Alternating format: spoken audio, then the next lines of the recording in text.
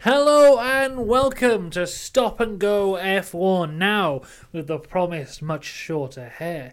And it is time to have a look at what has been a very exciting Friday qualifying session in Azerbaijan. Now, before we do get into qualifying, though, firstly, make sure you subscribe. That's the rules.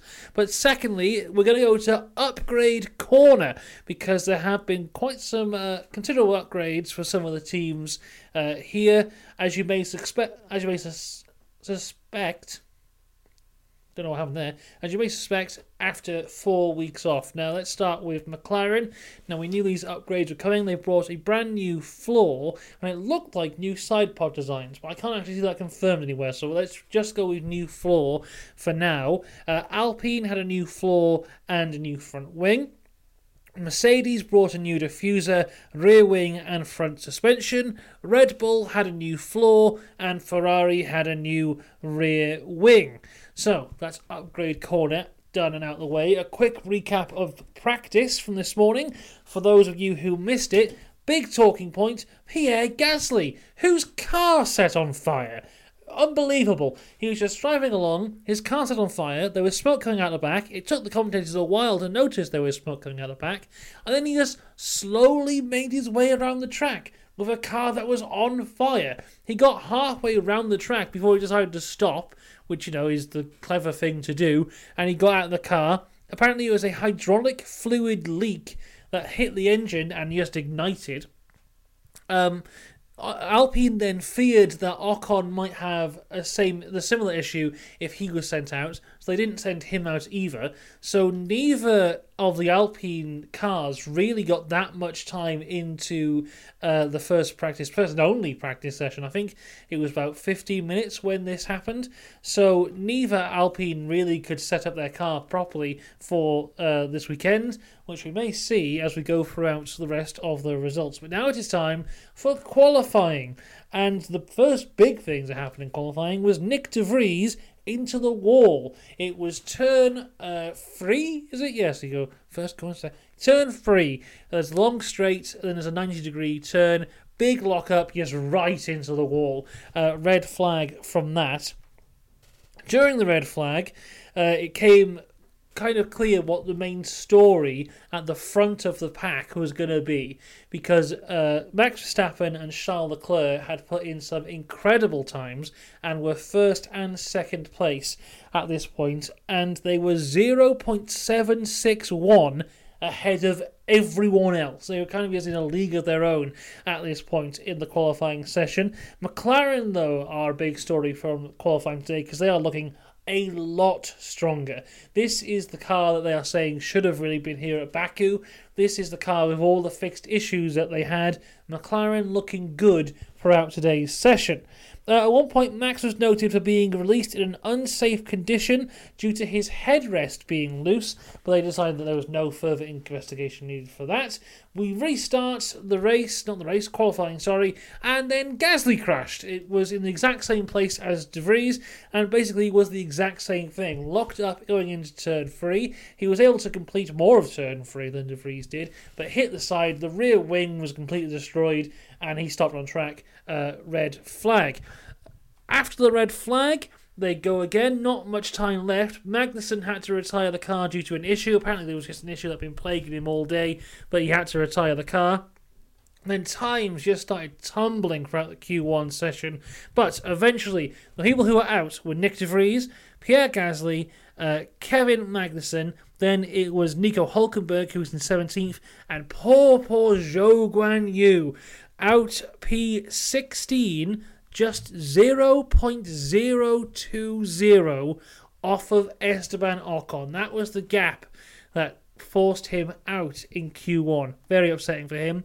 But the big stories of the guys who went through, as I said, McLaren were looking very strong. Lando Norris was P7, Oscar Piastri P12. Leclerc topped the session. And actually, let's talk about Williams, because they look good as well. Alex Albon was P8, Logan Sargent P11. Going into Q2 now, and McLaren fans may have had a little bit of a worry because 6 minutes to go in the session, and Lando Norris had not set a time, but there didn't seem to be any issue. I didn't hear anything of any issues, and when he went out for his first lap, he did put it P7, so still looking good there. Alex Albon was on a very quick lap, but appeared to be a little bit blocked by Carlos Sainz going into, I believe it was turn 4 or turn 5. Sainz just didn't get out of the way going into the corner, and I think it put Albon off a bit. He had a bit of a slide as he went past him, lost time there. But the big story of Q2 was that George Russell is out.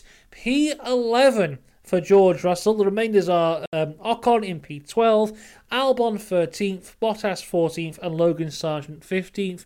Albon looking really good though. I think the Williams is looking good here. He is definitely one to watch throughout the remainder of the weekend. Ocon, as we said, Alpine not able to put any real practice sessions in to determine anything. Did not look good here. Gasly, of course, crashing. That doesn't look good. But Ocon as well, only able for P12. But Mercedes, wow, they did not look good either. Especially in Q2. They look better in Q3. We'll talk about that in a little bit. But it was Hamilton 10th, Russell 11th. And then both of them gave up on their final lap. There was, if like Ocon or Albon could have set a better time, we would be sat here talking about two Mercedes going out in Q2. I can't even remember the last time that happened. They're not looking good for straight line speed. They're not looking good here at all. This is only the first session. They've got another qualifying and 2 races to go this weekend. So hopefully they'll be able to get something from here. I imagine they'll be walking away with points, but I don't see them challenging for the podium or maybe even the top 5 as we carry on. Q3, Max was the fastest in Q2. Charles Leclerc fastest in Q1. We are setting up for this big story here. Q3, who's it going to be? Pole position, Verstappen versus Leclerc. On their first tries, they set identical lap times. 0.000 separated first and second place. Max would get first place as he set the lap time first. But man, what a story this was throughout the qualifying session of these two just going at it here. Lance Stroll had a DRS issue, so he wasn't particularly competitive. And as we go on to the final laps for everyone here, the 2-man battle between Leclerc and Verstappen turns into a 3-man battle as Sergio Perez invites himself to the party by getting purple sector in Sector 1. Eventually, though, it would be Charles Leclerc who got pole position for Ferrari. Ferrari's first pole position of the season. They're still looking for their first podium of the season. Could they get their first win of the season this weekend? It's looking really good for Ferrari at the minute. Let's talk about Perez quickly. He finished 3rd. He got purple sector for Sector 1 and Sector 3, but a slow Sector 2 denied him pole position and denied him improving, but he's looking good here. He's looking good. Let's go through the top 10. 10th was Piastri, then it was 9th for Stroll with his DRS issue, 8th Yuki Tsunoda, 7th Lando Norris, Alonso was in 6th, Lewis Hamilton 5th, Carlos Sainz 4th, 3rd for Perez, 2nd Verstappen, and of course pole position Charles Leclerc. Now this is looking very interesting for the rest of the weekend. Now of course this sets the grid for Sunday. Between now and Sunday, we've got an entirely different qualifying session and an entirely different race. So it's going to be a while till we see how this grid pans out.